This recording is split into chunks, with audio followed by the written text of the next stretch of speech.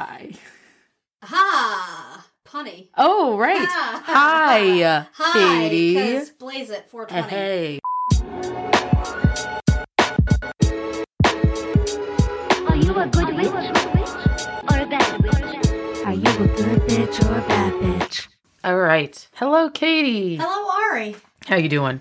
Hanging in there. How are you? Good. Stuffed from the food we just ate. Oh, so full. Very good.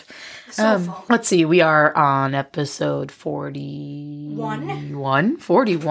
Yep. And we have a theme for this episode. It's our very special 420 Blaze It episode. Hey! Yes, because today is 420. Blaze it. Get your weed out. Time to puff. I don't smoke We weed. only condone it in places where it is totally legal. Yes. For the record. Yes. 100. Yes, definitely. Anyway. Do you have a woman crush? Well, so I guess I'm going to shout out Britney Spears again because she's pregnant and that's wonderful. Good for her. Because when I clicked open the news like 3 times today, and it was like, sad things happening, terrible things happening, horrible things happening, the world is on fire. And then it was like, but Britney Spears is pregnant. And I was Yay! like, okay, that's good. Her. That's good. And she seems happy about it. Yeah. I love, now that she's free, her, rants on Instagram. I love it. Stream of consciousness. They are. When was the last time she ever had to write something? Yeah. When she was 13, probably? Yeah. And then I she's love a her child star. emoji uses. Yeah. Yeah, it's cute. It's adorable. I think she's a delight. I'm so happy she's free. I'm excited for baby number 3. Yeah. Well, maybe it'll be a girl and it'll be a little baby Britney. Right? Only if she wants to be. Well, yeah. Yeah. And I just meant we'd have another a little tiny Britney lookalike running around. That'd be adorable. Yeah, no. Love it. I'm not going to force my ideas and goals onto a child that's not even born yet. I was picturing a toddler singing Britney Spears, but other than that, I think we're ready to go into this episode. We have I'm actually really excited. Very interesting, good bitches and bad bitches you wouldn't expect to be good or bad, I feel like, right? I think yours is definitely a shock. Yeah. Mine, once you hear the story, it's a very, very clear why she's the 420 good bitch. Yeah. But, yeah. Yeah, I'm ready to get into it. With that, happy 420. Blaze it. Katie? I'll take it away. So, I am really excited to tell you my story because we wanted to keep it, relatively 420 themed. Yeah, happy 420. And I found this woman, and her name alone was enough, but her story is incredible. So I'm going to tell you about, and I shit you not, Mary Jane Rathbun. Her name is Mary Jane. Her mother named her Mary Jane. Exceptional. Love it. So. And she has to do with weed, I'm assuming. Yes, we'll get to it. All right, I'm loving it. So she was born December 22nd, 1922, making her a Capricorn, which we love to see, in Chicago, Illinois. Her mother was a conservative Irish Catholic, and she went to Catholic school in Minneapolis, Minnesota. It seems like Mary didn't particularly care for this, as there's at least one account of, at the age of 13, her fighting back after a nun tried to cane her. Oh. So good for her. Yeah. We shouldn't, even if you're religious, you still shouldn't hit kids. I mean, you shouldn't hit kids, and nuns are scary. Yeah. Nuns are very scary. Anyway, she left home when she was a teenager and worked as a waitress and was a social justice activist. She also considered herself an atheist and an anarchist. Oh. So she went from Chicago to Wisconsin to fight for the rights of minors to form unions. In the 1940s, she fought for abortion rights back in Minneapolis. And then in World War II, she went to San Francisco, where she apparently helped out the United Service Organization, or the USO. Now, at a USO dance, she met her short-term husband. In fact, it was so short-term that the Wikipedia didn't even list his name. They divorced pretty quickly, but they did have a daughter together in 1955, Peggy. After the divorce, Mary and Peggy moved to Reno, but tragedy struck in the early 1970s, and Peggy was killed by a drunk driver. Oh, my gosh. So after this tragic loss, Mary moved back to San Francisco. So she's back in San Francisco in 1974. She's 52 at this point, and she meets Dennis Perron. Now, Dennis was a businessman and an activist who ended up being a big supporter for the legalization of marijuana. In fact, the two of them met and apparently shared a joint, like when they first met. That was their first, like, That's bonding. a good bonding experience with any good friend. It's fair. I mean, like, that's how we kind of bonded. Not it that is. we ever smoked weed. We are good girls. I smoke weed. It's legal. I don't care if people know that I smoke weed at this point. It's legal. Anyway, she starts to work as a waitress at IHOP. And Fun. to pad her income, she starts baking and selling weed brownies. Which I've also had your weed brownies, and they're phenomenal. Yeah, they knock you on your ass. Yeah. Oh, also, though, I really actually appreciate when you made the strawberry. The cake cookies? Oh my god, those are so good. Smoothies are also great with a little bit of weed oil in them. Yeah, good to know future reference. So she's making and selling brownies out of her home, and she becomes known around the Castro district, which is where she's living, as the lady with magical brownies and a sailor's mouth. And she gets so good at making them that by the early 1980s, she's making roughly 50 dozen brownies a day. Wow. So like 600 brownies a day. Holy shit. Now, she actually advertises her magically delicious brownies all over San Francisco bulletin boards. We have another baker, good bitch, that I've just realized. And this, unfortunately, leads to the authorities figuring out what's going on. Oh. And on January 14th, 1981, her home is raided by police, where they find over 18 pounds of weed, 54 brownies, and some other drugs, unknown variety. Okay. Apparently, when she opened the door for the cops, she said, "I thought you guys would be coming." So she's arrested for the first time at the age of 57. Wow. And the media gives her the nickname Brownie Mary. Oh. She pleads guilty to 9 counts of possession and is given 3 years probation and assigned 500 hours of community service. One of the places she devoted a lot of her time to while doing this community service was the Shanty Project, which was a human service agency created by Dr. Charles Garfield to provide support and guidance to people dealing with HIV and AIDS. According to Dennis Perron, her business activist friend, and I quote, "Those first 500 hours she worked at a variety of places, from the gay thrift store to the Shanty Project, doing her community service in record time, 60 days. Although no longer obligated to do community service, she continued her work for St. Martin de Porres Soup Kitchen until 1982, when she joined the Shanty Project, which was responding to the demands of the emerging AIDS crisis. Mary had lost her only daughter in an auto accident, and now she adopted every kid in San Francisco as her own." So sweet. In fact, when I was telling JP this story, we started rewatching Avatar, and he was like, "Oh, so she's the Uncle Iroh of weed." Oh, yeah. And I love that. Love that. It's very accurate. So Mary's brownie customers ended up being largely gay men. And when people first started coming down with AIDS, she noticed that the weed brownies helped with wasting syndrome. She also found that to be true for cancer patients. What is that? So basically when you start wasting away. Oh, wasting away, literally. Yes, oh, yeah. okay. That's, oh, wow. Damn. So she realizes this. It helps with the pain of it? Or... It helps to get their appetite back a little bit. Oh. Because weed gives you munchies. Yeah. And it helps to relieve pain. Yeah. And so Probably helps him sleep. And she finds stuff. this out, and people start donating weed and money to Mary. And she uses most of her Social Security money, and she bakes it all into brownies and starts giving them out free of charge to sick people. That's so sweet. So on December 7th, 1982, Mary was walking to her friend's house. Her friend had cancer and was dealing with chemotherapy side effects. And so Mary had a big bag of brownies for her.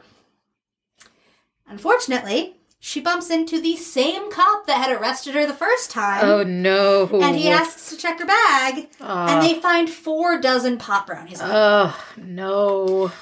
So she's arrested for the second time and taken to the city jail, where she's held on multiple counts of possession and violating her parole. Damn. Thankfully, these charges were later dropped by the DA. And then in 1984, Mary starts to volunteer at the San Francisco General Hospital, helping in the AIDS ward. She was so wonderful that the ward awarded her the Volunteer of the Year award in 1986. Aw. Then, by the early 1990s, ACT UP, or the AIDS Coalition to Unleash Power, they've been working to stop the AIDS epidemic, and Perón speaks at a meeting about the beneficial effects of weed. But everyone's, really skeptical about it. Because, see, at the time, cannabis was classified under Schedule 1 of the Class Substances Act as a drug that, quote, has no currently accepted medical use in treatment in the United States. So users were subjected to arrest. Yeah. But Perón asks Mary to come and speak at another meeting, where she attests to all of the positive effects she's seen firsthand thanks to her brownies. And people are still kind of skeptical, but they're much more willing to listen. Mary ends up helping to work on Proposition P, which made it the policy of the city of San Francisco to recommend that the state of California and the California Medical Association make cannabis available for medicinal purposes and to protect physicians from penalties for prescribing medicinal cannabis. Oh. This proposition, with the support of 79% of San Francisco voters, passed on November 5th, 1991. Nice. Okay. Then comes 1992, which is a busy year for Mary. Not a busy year for us, though, because we weren't alive yet. No, not quite.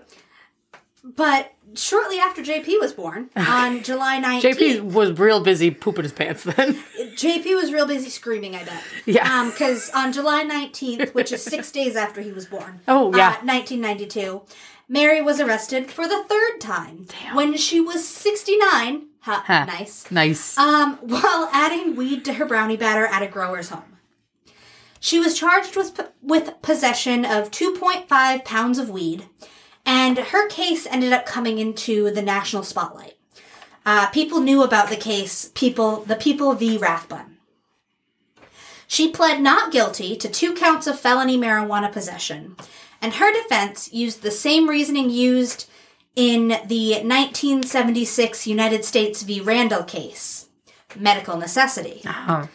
They said, and I quote, "Her deliveries were made to assist others in need, not to advance individual greed, and that the nobility of her actions outweighed the reprehensibleness of her offense according to the law."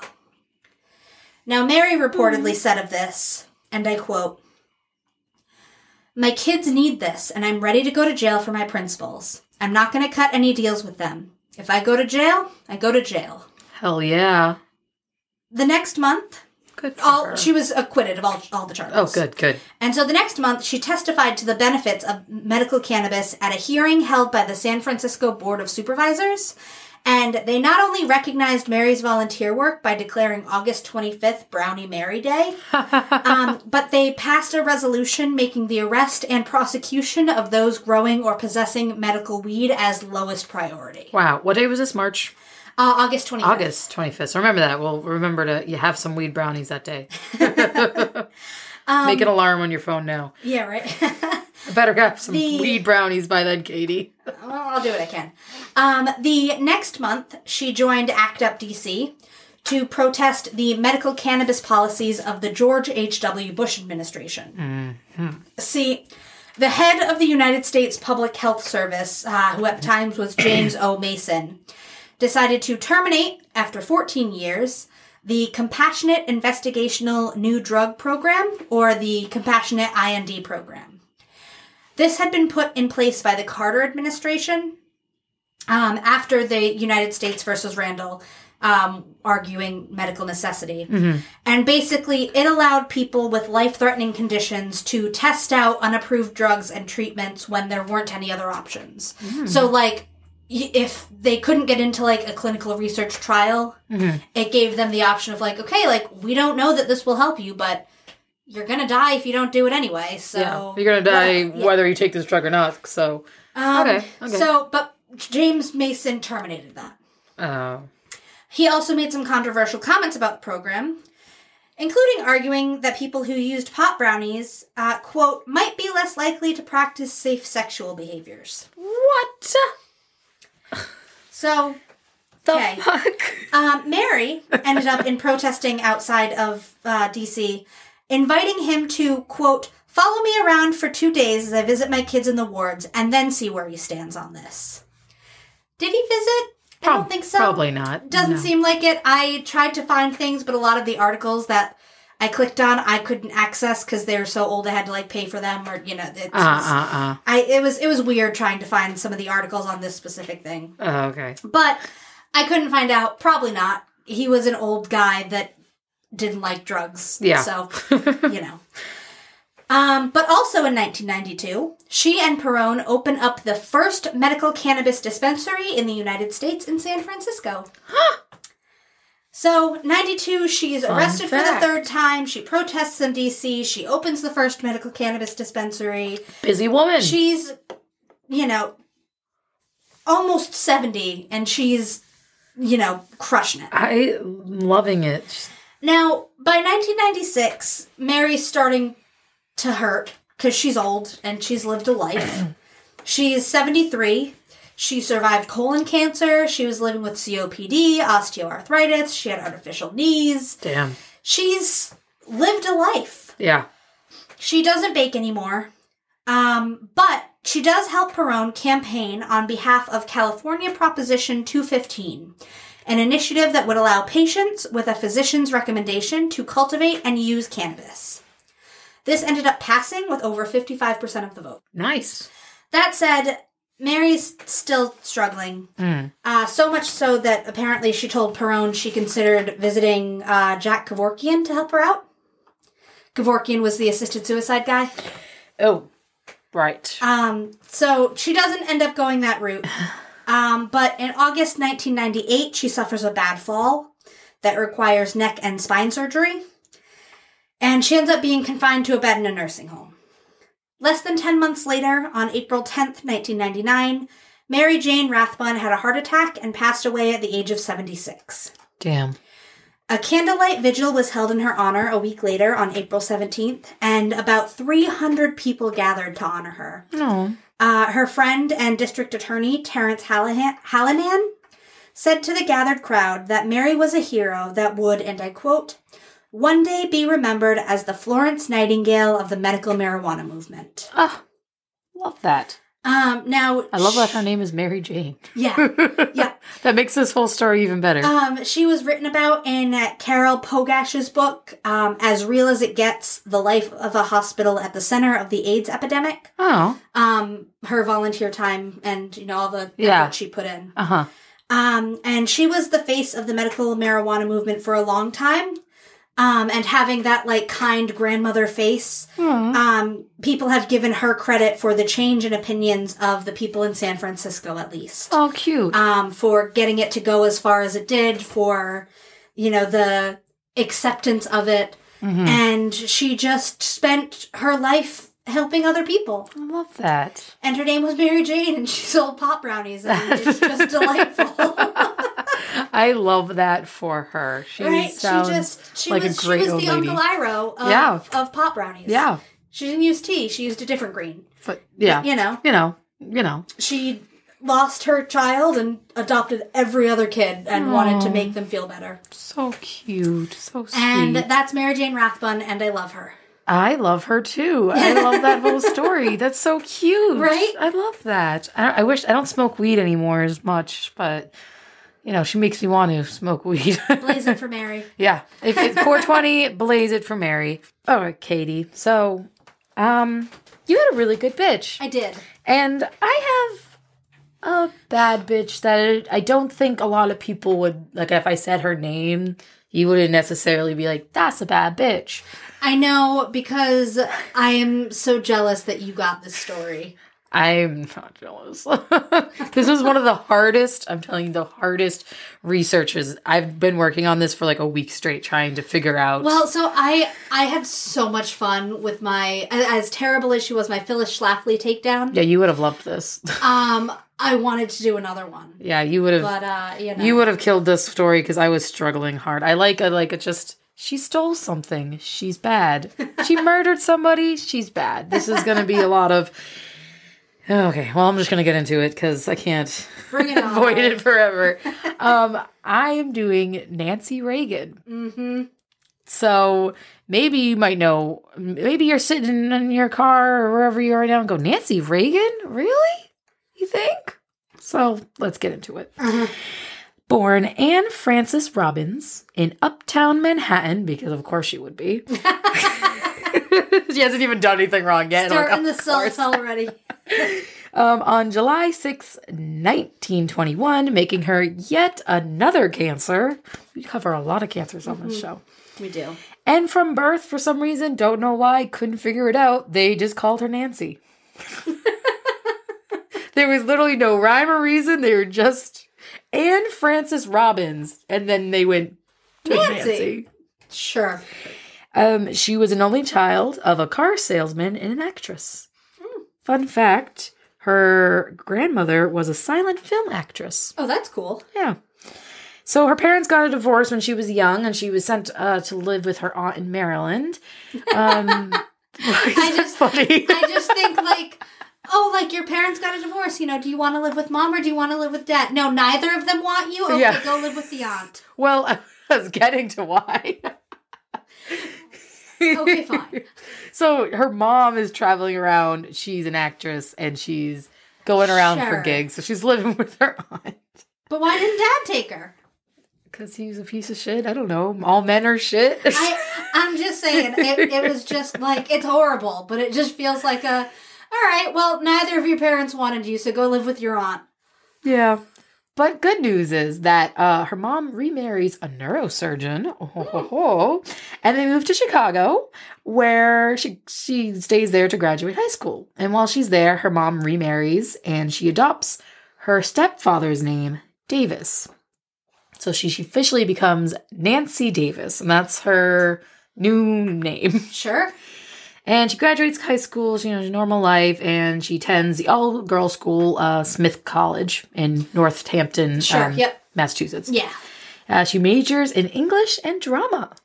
Okay. In 1940, at the age of 19, she's working at a department store, but then she's like, I want to be like my mom. I want to become an actress. So she goes and she lands a role on Broadway, a Broadway musical. Wow. Now, this is where strike one on Bad Bitch list, because if you're keeping count here, this is strike one for her. She is cast in the Broadway musical called Lute Song, and it is about Oriental culture. And she got this role because, and I quote, the director said, "You look like you could be Chinese." And she was like, yep. And she took the role as a Chinese person on Broadway. So, check one. Oof. After that, she decided she wanted to be in film instead. So she goes to Hollywood, and she's just gorgeous. So she just lands all these roles. However, she keeps getting typecast as the housewife, which she explains isn't too bad. She's in 11 films, or she's mostly the housewife. She's playing it's not too bad because that's all she really wants to be anyways, is a housewife. Which, there's nothing wrong with that. No, there isn't. But she said this, and I quote, "I was never really a career woman, but became one only because I hadn't found a man yet. I wanted to marry, but I couldn't sit around and do nothing, so I became an actress." And that's on that. Okay. Yeah. So while in Hollywood, she is on the board of directors for the Screen Actors Guild. And you will never guess who the president of the Screen Actor Guild was. Ronald Reagan. Well. Oh, and as we discovered earlier, he's 10 years older than her. So they meet and they fall in love, and they do a movie together. Huh. Yeah. So apparently, they're official meet because Nancy's mad because she's on the Hollywood blacklist, and she's like, well, what's happening? So she goes to Ronald Reagan, and it turns out that she just has the same name as a different actress who was blacklisted. So they fix it, and then he's like, you want me to take you on a date, sweetheart? Actually, don't know what happened. But anyways, they fall in love, and Ronald, he was still going actually through his past messy divorce. So they wait about 3 years while they're dating to get married on March 4th, 1952. Now, I originally thought like, oh, they're waiting for the divorce get final. Well, turns out it was another kind of shotgun wedding because Nancy was pregnant. And that same year, in October, they had their first child, Patricia Ann Reagan. Then a few years later, they have their son. Okay. I forgot to write his son's name down, but it's not his story, so whatever. Now, apparently, they have a pretty loving and loyal marriage. Okay. And Nancy's nickname for Ronald Reagan was Ronnie. Uh-huh. It's cute. In return, Ronald would call her mommy. Mm-hmm. Mm-hmm. I don't like that. No. Yeah. I am okay with him referring to her as mommy when his children are present. Yeah. And when his children are younger. Mm-hmm, Because, like, if your 20-year-old kid is in the room and you're like, yeah, mommy's in the kitchen. Do you still call your mother mommy? Yeah. It doesn't... It was a very weird fact that was just kind of thrown in the middle of everything, and there was no explanation. Maybe I'm a judgy bitch, but I don't like it. It sounded more like a nickname. It was actually like a nickname. I don't like I don't. Moving on. That doesn't count as a mark against her, but it kind of does in my book. It does in my book. So, in 1967, I'm skipping way ahead in history because she does a lot of stuff that is kind of irrelevant. Sure. She becomes the first lady of California. Okay. When Reagan becomes the governor of California. Sure. And here is when she actually starts getting her backlash and controversy because she opts, instead of to live in the California governor's mansion, she moves her family out to the suburbs. Okay. She doesn't want to live in the mansion given to the governor. Sure. Now, she says it's because the fire department called it a fire trap. And she was doing it for the safety of her family. But, and that might have been true, she was ridiculed for being snobbish. Sure. And being like, oh, like, you know, like we gave you this nice house for being a governor and you're not going to even use it. Yeah. Well, you know. Maybe it was a fire hazard. I don't know. Sure. Yeah. It probably was. It was probably an old house. I won't count that as a strike against her. Yeah, not yet. Not yet. Now, during this time, Ronald Reagan also appoints her to be the California Arts Commission. Okay. Which is nice. Cool. And she does a lot of charity work during this time. So, you know, she's looking like a good, just nice housewife at this point. Now, in 1976, Ronald Reagan decides to run for president of the United States. And during this campaign, Nancy takes part of what they called the Battle of the Queens. Okay. And it was just basically Nancy Reagan and Betty Ford kind of bashing each other in the media and press and going gross. back and forth. Yeah, it was very much gross. Yeah. Didn't like that. Women support women.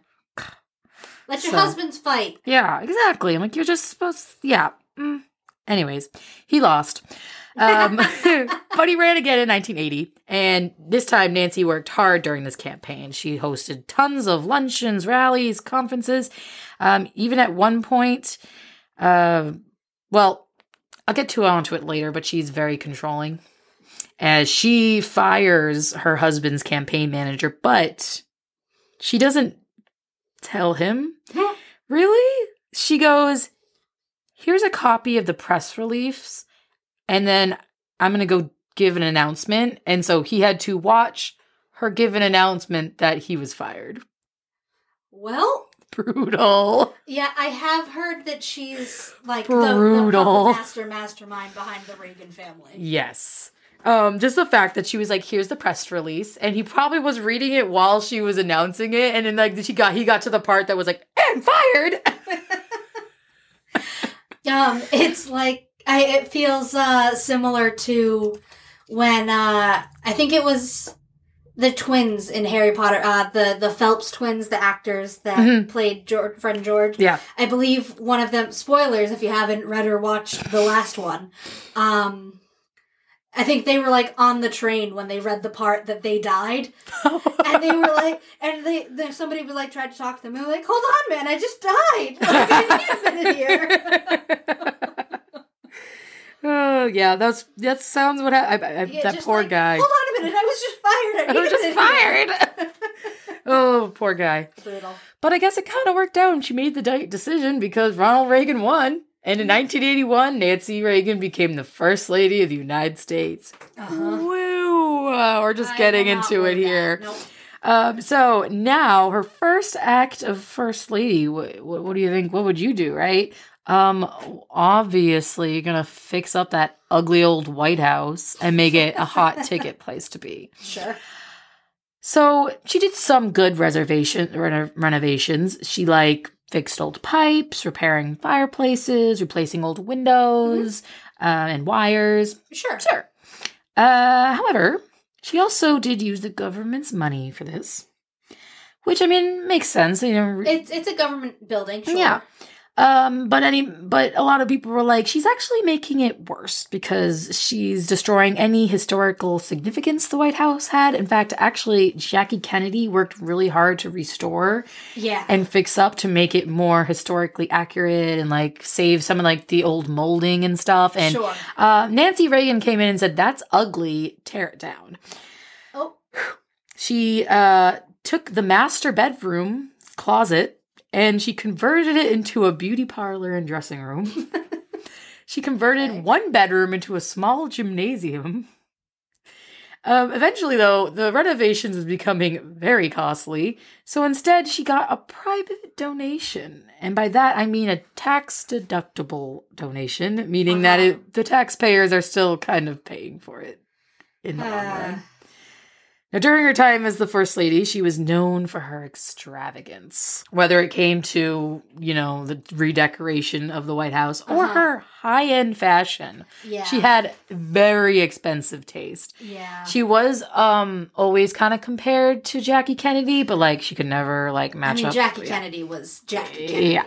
But she did have an expensive taste in stuff. In fact, and she insisted that the White House needed a whole new set of fine china while in office. And this fine china cost $9,508.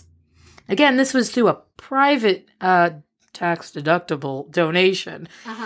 And this was just during the peak of the countrywide economic recession they were in. And she was buying $200,000 of plates. Well, plates are really important, Ari. Yep. I would totally spend $200,000 on plates. Yeah. And fun fact, this is going on around the same time that her husband released a new statement that would allow school lunches to count ketchup as a vegetable. Well, just a fun fact there. Well, she didn't do that, but I'm going to put it as a strike against her right now. Yeah.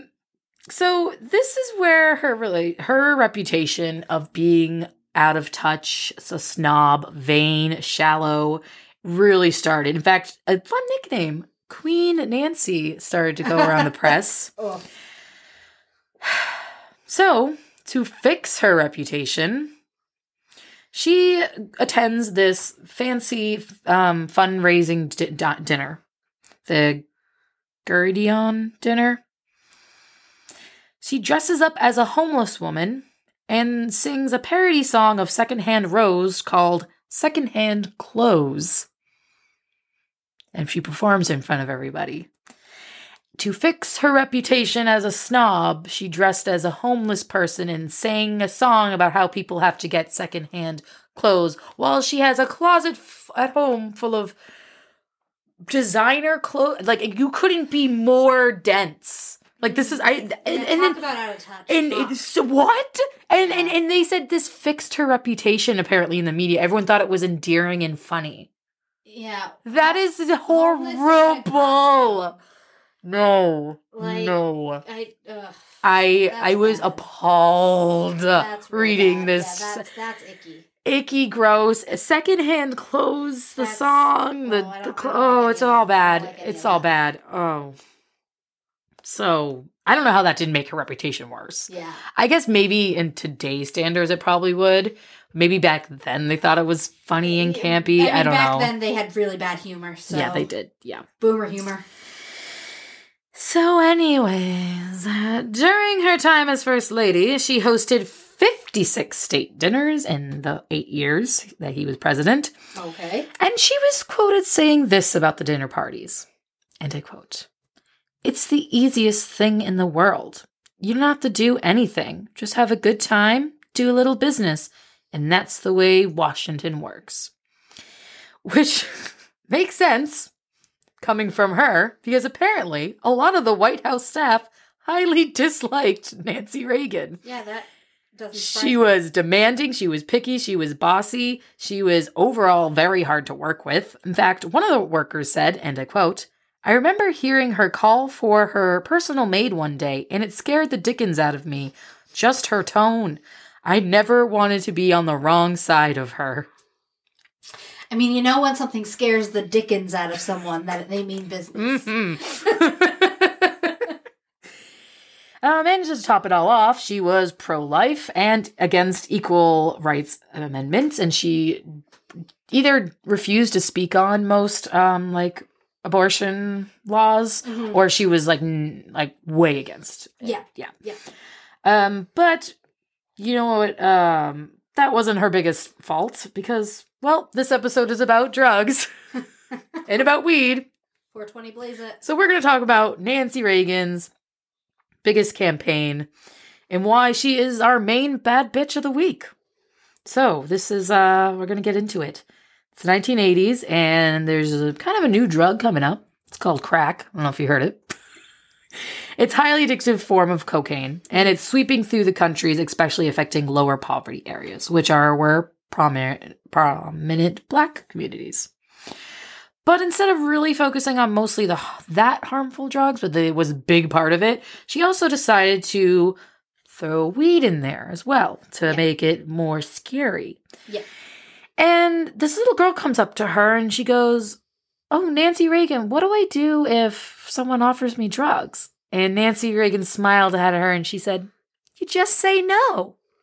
And so the Just Say No campaign was born. Ugh. Apparently, she then started to travel all around the country with her Just Say No campaign. She visited schools. She made appearances on TVs, on talk shows, on radio shows. She visited several drug rehabilitation centers. She even appeared on the sitcom Different Strokes to spread her message of just say no. And as well as being super fucking cringy, she starred in a rock music video called Stop the Madness. Oh, good Lord. Now I know some of you might be thinking, Ari, why does this make her a bad bitch? Like, she's trying to stop drugs. She's trying to save the kids from going down the life of drugs. She's doing a good thing. All right, well, let me break it down. For starters, her whole campaign was just based around this phrase and breaking down a very complex situation into a simple phrase, just say no. Yeah.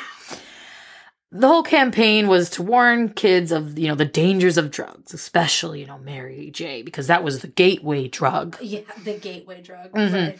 While completely ignoring social issues associated with the increased drug use, including poverty, unemployment, and family dissolution.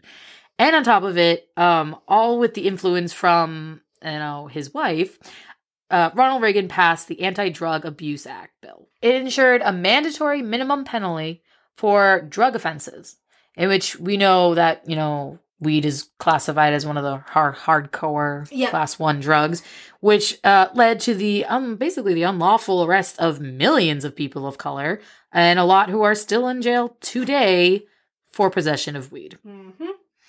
This was just the extra push, too, that Nixon had for that war on drugs. So, because the bill was passed, the prison penalties for drug crimes increased from $50,000 in 1980 to $400,000 by 1997. That's like more than double. That's triple. Quadrupled. That's math. That's math. So, and again, like I said, this still affects us today. In fact, in a study, they found that 2.3 million people are currently, right now, in prison for nonviolent crimes. Of that nonviolent crimes, more than half of them are in for drug offenses. Mm-hmm. And half of the drug offenses are weed. Mm-hmm. Yeah, I mean, I'm an abolitionist, so I think our prison system's so fucking broken. We just need to get rid of it altogether and I agree. start over. Mm-hmm. But no one should be in jail for weed. No, absolutely not. So while her campaign raised the awareness of the drug problem in America, it did not help in the long run. Because it definitely, apparently, all of a sudden, everyone was like, we have a drug problem. And it's like, yeah, we kind of always did, but okay. Mm-hmm, mm-hmm. This led to the good old DARE program. And if you're a millennial like us, you probably had DARE. Did you go to DARE, Katie? I did go to DARE. Yeah. Yeah. And studies have shown time and time again that the DARE program does not work. For those that don't live in America, the DARE program is when a police officer would come in, usually with a briefcase of fun drugs, and then explain all the horrors and why you shouldn't do drugs. And then at the end, they'd give out T-shirts and stickers and little plushies, and you get to take a picture with a DARE lion. Like, it was all a thing.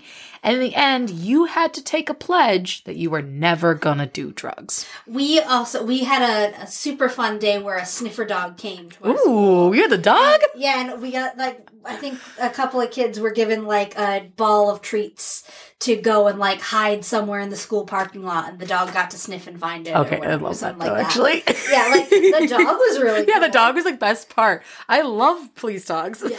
They're good boys. All dogs are good dogs, and Yeah. if I get to see one, I am in. True. So thanks, DARE, for showing me a dog in school.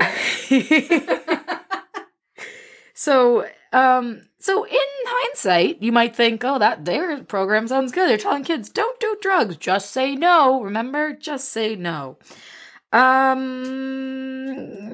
mean, also thinking back on it, though, I did take a pledge not to do drugs. I only ever done weed. Yeah. And I have been offered, a bazillion types of drugs at this point, so...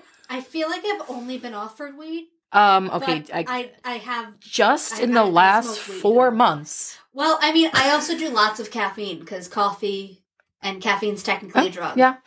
Just in the last months, I have been offered Coke, poppers, acid, Molly, what's the other one? Ecstasy, and something else. Acid? Did I say acid? You said And mushrooms. acid. Mushrooms was the other one. Ah. Yeah. And I said Ari no. just said no. Yeah, I just said no. Which leads me to believe that weed is not, in fact, a gateway drug. Exactly. It's not. Spoiler alert. Yeah. She's trying to tell my story before I'm even done. My bad. All right. So speaking of weed, like I said, big part of her campaign was to get kids not to do weed because she blamed very normal, regular teenage behavior on weed. She was like, are your kids not doing chores? Are your kids going to school late and not getting homework done? Is he staying out late? Are they getting fights with the family? Are they forgetting family events and parties? Are they talking back to you? Are they having a personality change? Oh, well, they might be on the weed. It's not puberty and hormones. Definitely not that. Marijuana. Definitely marijuana. But future studies would show that, like we just said a few minutes ago, weed is not the gateway drug at all. Because most people who start on like opiates or heroin, they actually get addicted from painkillers, prescription medicine from the doctor. That's how most addictions start. And I've seen, I've read, it's been a while, but I've read articles that weed actually helps people to stop opioids. Yes. Now, every day, about 75 people die of heroin or fentanyl or other painkillers in America. But nobody ever dies of weed. And much like our sex education, abstinence doesn't always work, especially with teenagers. Because teenagers are curious. They're rebellious. They want to... They're humans. They're gonna do drugs at some point. So they showed that the kids who were shown the DARE programs or anti-drug programs were just as likely to try drugs as the kids who weren't shown the anti-drug programs. In fact, some of them is even more likely to do the drugs. And yeah, scientists have proved way before this campaign even started that weed wasn't bad for you. It's not addictive. It never killed anybody. In fact, Nixon's administration knew this all along. But they needed a way to shut down minority groups. Now, this quote I actually got because I was watching Adam Ruins Everything, which is, I love that show. And he has a very real quote in the show, but I actually then looked up the quote and I got the longer version of the quote from Nixon's, one of his administrations. He was the White House Domestic Affairs Advisors. And he said, anti-quote, and this is a real fucking quote, by the way. You want to know what this war on drugs was really about? The Nixon campaign in 1968 and the Nixon White House after that had two enemies, the anti-war left and black people. You understand what I'm saying? We knew we couldn't make it illegal to either be against the war or be black, but by getting the public to associate the hippies with marijuana and blacks with heroin, and then criminalizing both heavily, we could disrupt those communities, we could arrest their leaders, raid their homes, break up their meetings, and vilify them night after night on the evening news. Did we know we were lying about the drugs? Of course we did. Period.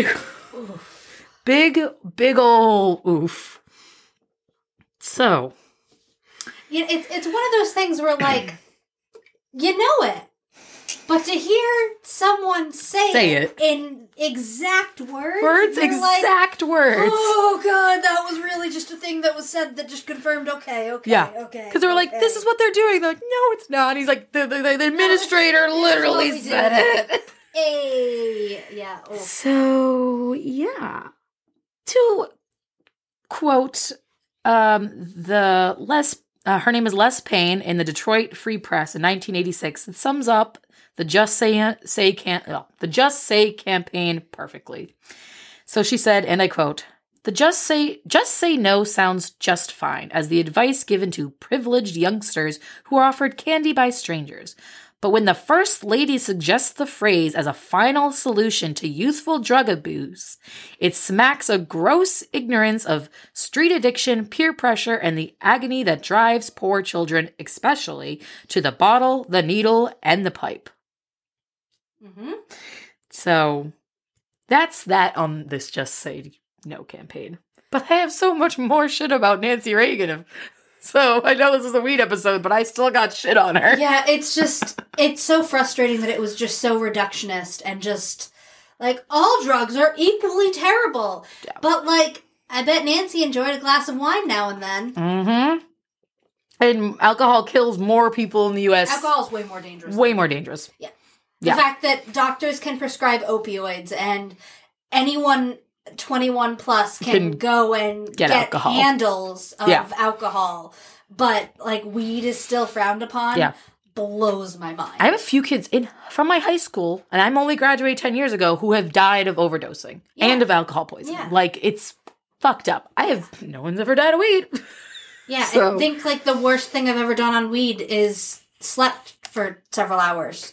and probably ate some questionable snacks. Yeah, like I couldn't focus in one class because I was too high. It was the one that we took together. I had to drop it. That was probably the worst that ever happened to me because of weed. Philosophy of the Mind was a lot It was sober. Yeah. So, yeah, that was a class. I was like, Katie, sounds like a fun class. Let's take it together. We should not have taken a class together in the first place. Well, you bailed very quickly, and I stuck through.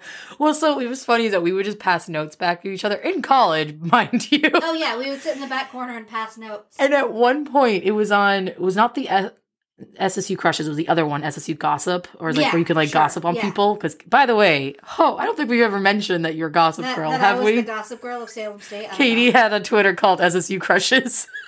And it was basically Gossip Girl. It was great when I ran it. And then we passed it off and it was okay.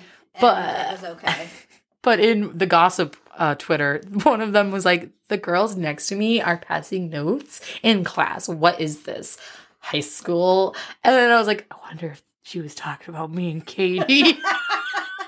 But I was so high, I was like, whatever.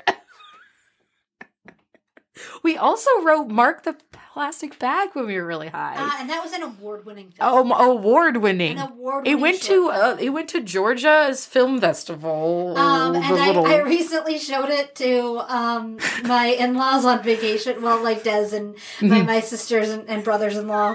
It was a hit.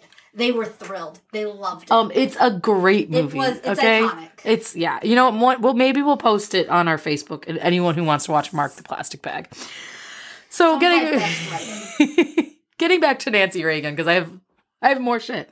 So now, on top of all of that, just say no campaign. Nancy Reagan apparently had a lot of control over her husband during this time. Yeah. And she likes to say it was because there was assassination attempts on his life. And there was, and he was shot and he went to the hospital. But she was way controlling way before this. I've heard that without Nancy, he wouldn't have been governor. He wouldn't have been president. No, she did everything for him. She was the puppet master. Mm-hmm. She felt anxious when she wasn't around him. She made access to the president close to impossible.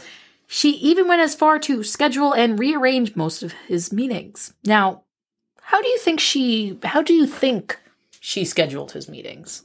Like, what is your guess? Like, what do you?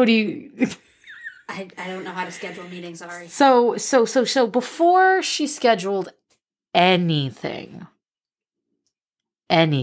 for him, she would call up this lady in San Francisco who was an astrologer. And she would make sure that the planets and the stars were aligned before she made any important decisions.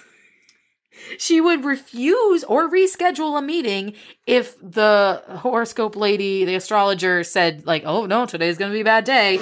Like, she took that shit fucking serious. Yeah. And so, like, we mentioned, like, oh, this is their zodiac sign and things like that. Yeah. And, like, I feel like some of there are things that are influenced by the moon and the stars and the tides and whatever. Yeah. Horoscopes are, they're fun to read. When I started this episode, this research, I didn't expect that Nancy Reagan was an astrology girl. And that she did most of her meetings because of that. Bonkers. Wild. And that was on one of the lists. At one point, I just looked up. It's absolutely wild, but I kind of love it. I love it. I literally looked up reasons why Nancy Reagan was the worst, right? And one of them was like, well, here's some controversies. And one of them was like, she was an astrologer. Anyways, apparently this caused riff with all the White House staff and other officials. I mean, could you imagine? What do you mean we can't meet with him because the moon's in Gemini?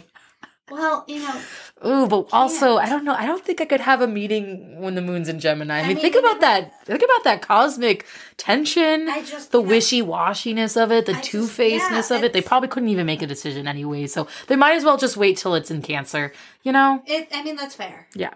It's very reasonable.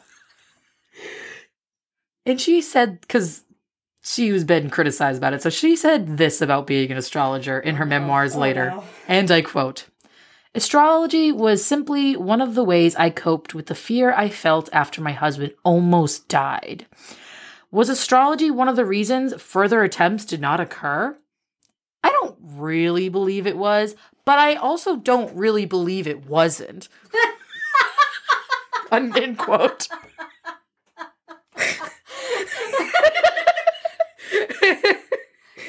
Like, there's no evidence that it was, but also... So, she's like, there was no other assassination attempt after I started taking over.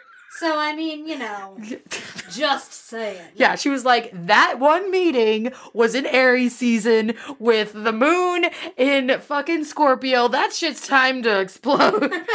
She's like, that's why he was shot. I'm just saying.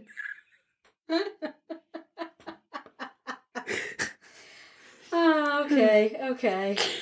So, so she was in charge of his scheduling. Heavily influenced his decision making as well, as we already saw with the Just Say No campaign, because she literally got him to pass a bill. Now, she kind of denies that she was the power behind the throne. She doesn't think that. Sure. She was like, oh, that's what the press likes to call me, but I don't have that much say.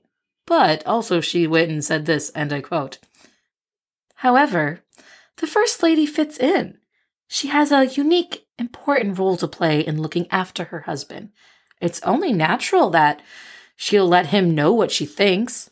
I always did that for Ronnie, and I always will." So, you know.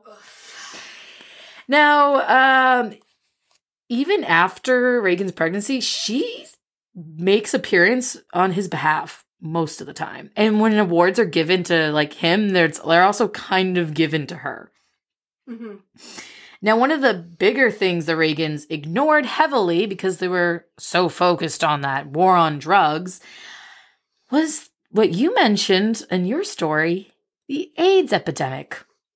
And during the story, Reagan, they literally ignored it, would refuse to even mention it. In fact, they did a massive budget cut to the public health agencies, such as the Center of Disease Control. Mm-hmm.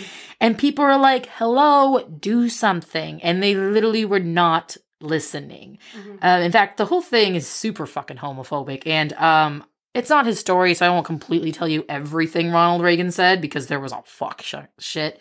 But most of it was around the lines of homosexuality is a sin, and God was sending down a plague to rid them of their sins. Yeah. And one time, Nancy's hairdresser, who was a gay man, came to did her hair, and she took a sip accidentally from his water bottle. And right after, she went running to her doctors, and afraid that she got the disease. And he was like, you can't get AIDS like that. And she's like, are you sure? How do you know? How do you really know, though? So finally, they couldn't ignore it any longer, though. But by the time they actually did address the epidemic, it was too late. Yeah. It was way too late. Yeah. And then they were out of office, so they just stopped caring. Mm-hmm.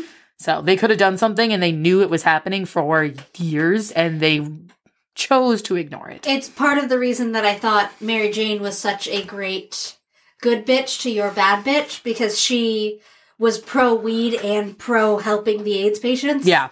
and Nancy was like, nah. And Nancy's like, ew, patients. Yeah, exactly. Ugh. So, the end of their presidency, and they moved to Bel Air, Los Angeles, where a wealthy friend bought them a mansion in Bel Air. So they spent half the rest of their life in Bel Air and the other half on the Reagan Ranch in Santa Barbara. Ari, why have you never bought me a mansion? I'm sorry, Katie. Because I'm a horrible friend. Fake friend.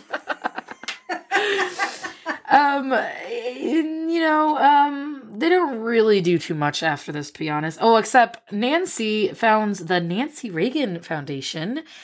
She teams up with the Best Foundation for a drug-free tomorrow, which was just another campaign to spread awareness of substance abuse and speaking to children all across America.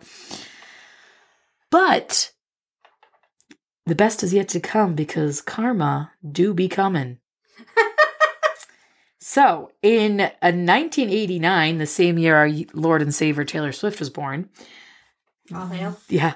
The IRS went after the Reagans for not claiming on their taxes any gifts and loans of high fashion clothing and jewels gifted to the First Lady during her time as First Lady.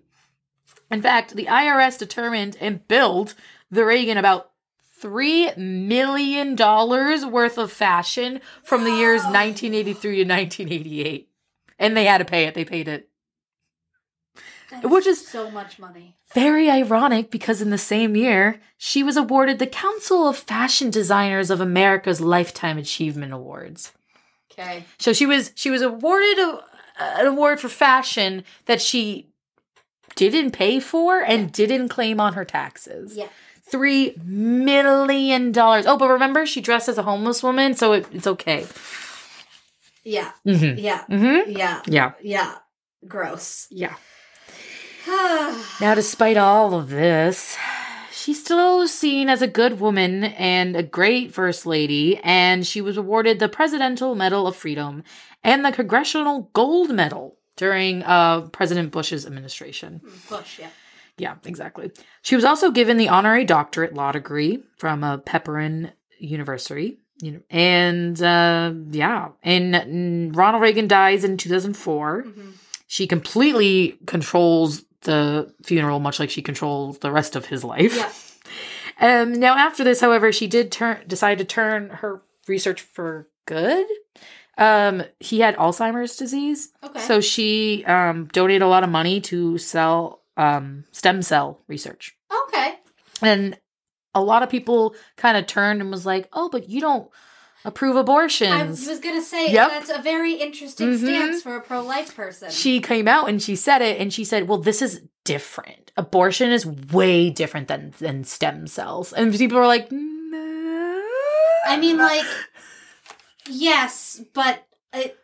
Yeah, that was her only argument. It was like, it's different. It's different. It's not the same. It's different. This benefits me. Yeah, that's exactly and it doesn't hurt, like, I can't hurt poor people. Yeah. So it benefits me. It's fine. Mm-hmm. I knew as soon as I said that, you had that look on your face. I was like, yep, that's exactly what the articles also said. Yeah, that's... Now, she did promote McCain during the race against Obama, which we all know he lost, so... But she lives a pretty normal life. She actually, I guess at one point, Michelle Obama, like, they talk and they have a cute friendship, I guess. Yeah, there's like a weird bond with first ladies and presidents that, like, I don't get, but okay. But yeah, she mostly promotes Republicans. Yeah. And she does some fundraising. She hosts parties. She talks to people. She has a good time. She lives the rest of her life in Santa Barbara or Bel Air. In extreme wealth and happiness. Is a rich old white lady. Yep. Until her health suffered. And on March 6, 2016, at the age of 94. Wow. She died of heart failure. And 1,000 people attended her funeral and gave her their respects. So that's the story of Nancy Reagan. Maybe she's a good bitch. Maybe she's a bad bitch. Definitely had some bad bitch. Definitely. Bad. Yeah. I had one article that, this nun said this. It was a quote. It was like, I think Nancy and Ronald are burning in hell. And I was like, whoa. I was like, holy shit. And it was like said sister or whatever. Yeah. I was like, okay. That was a harsh quote.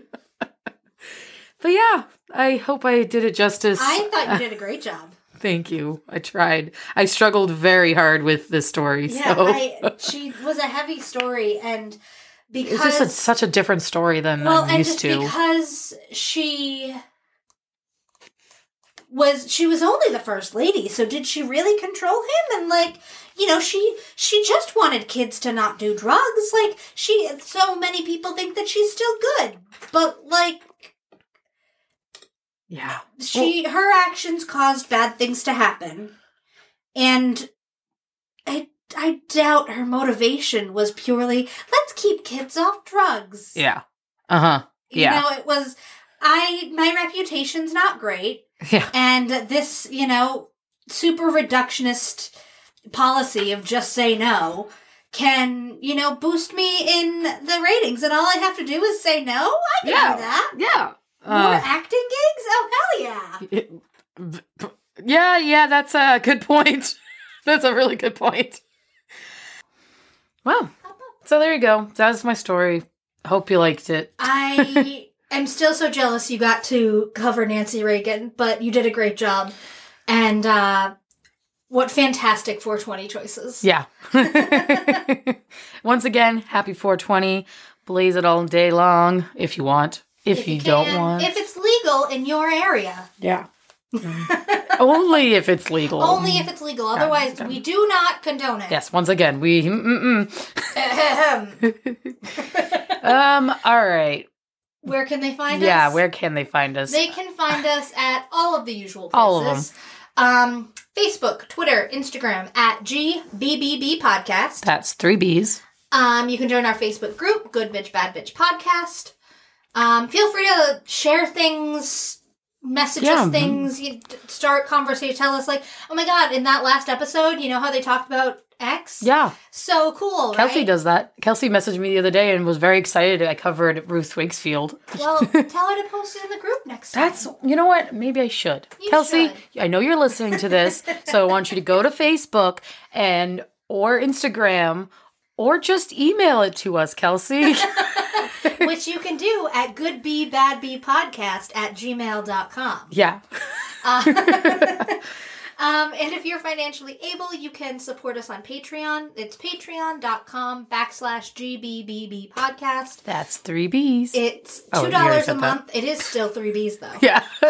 And you'll get a nice little sticker and a little handwritten note from us. And lots of love and appreciation from us. Yes. Which is priceless. Mm-hmm. And you can leave us good reviews or terrible reviews if for some reason you've listened to 41 episodes and decide we're terrible. On Instagram and Spotify. Yeah. And, tell your friends. Yeah, that's it. And then we will see you next week. Yes, next week. And by see you, I mean talk in your general direction. Yeah. Again, happy 420. Bye, friends. Blaze it. Are you a good witch or a bad witch? Bad witch. Bad. Are you a good witch or a bad witch? Me? I'm not a at all. Are you a good witch or a bad witch? Me? I'm not a at all. Are you a good witch